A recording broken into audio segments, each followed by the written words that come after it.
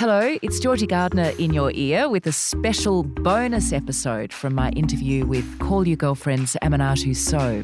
When I spoke to Aminatou in June, it was in the wake of the protests following the killing of George Floyd in Minneapolis, and I asked her what it felt like in the US at that time. Here's what she had to say.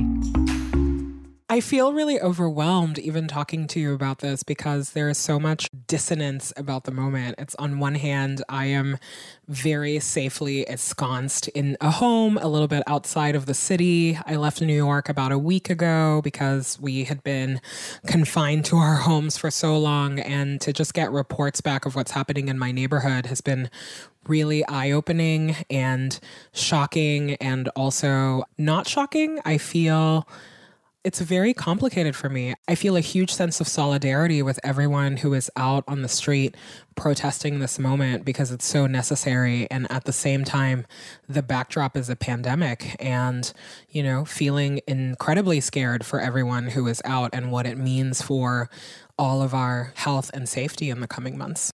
We're seeing protests here in response here in Australia. And as I think you are aware, we have an appalling record of black deaths in custody, as well as disproportionately high rates of Aboriginals in custody. Do you get the sense this is a bit of a global turning point off the back of what's happened in Minneapolis? I hope so. Black death is not new. Black death at the hand of the police is not new. It is certainly not an American-only tradition. I've been to Australia myself, and I have to say I have been really appalled at so much of the rhetoric and the policy that is targeted towards Black people there. And I think that as someone who is part of the global Black diaspora, I think that people have really reached a boiling point that is no longer tenable. And I think that thanks to technology and thanks to communication, and also probably the pandemic has a little bit to do with it, we are connected in a way across the globe in a way that we've never been before. And so for this murder to happen in Minnesota, for George Floyd to be murdered in front of all of us, requires a response that is global as well. Are you heartened to see so many white people out protesting? I don't quite know how to respond to that because I live in a Black body and I am very aware of what this moment means to me. I watch a white response with caution because, on one hand, I think that you're right. It's always encouraging to see that everyone is appalled. It is also appalling to hear so many white people say that, they finally get it for the first time. I was like, oh, really?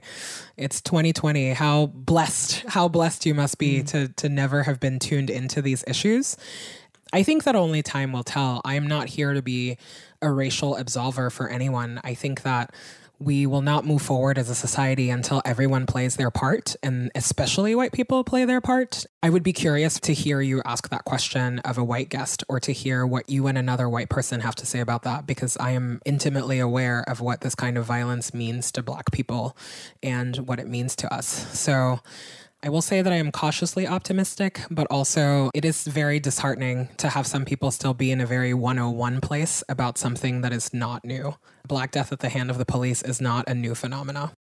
Thanks again for listening to Drive, a Future Women podcast in partnership with Uber Eats, produced by Fancy Films. I hope you can join me again on Wednesday for Drive, and if you could, make sure you're subscribed so you don't miss a single episode. See you then.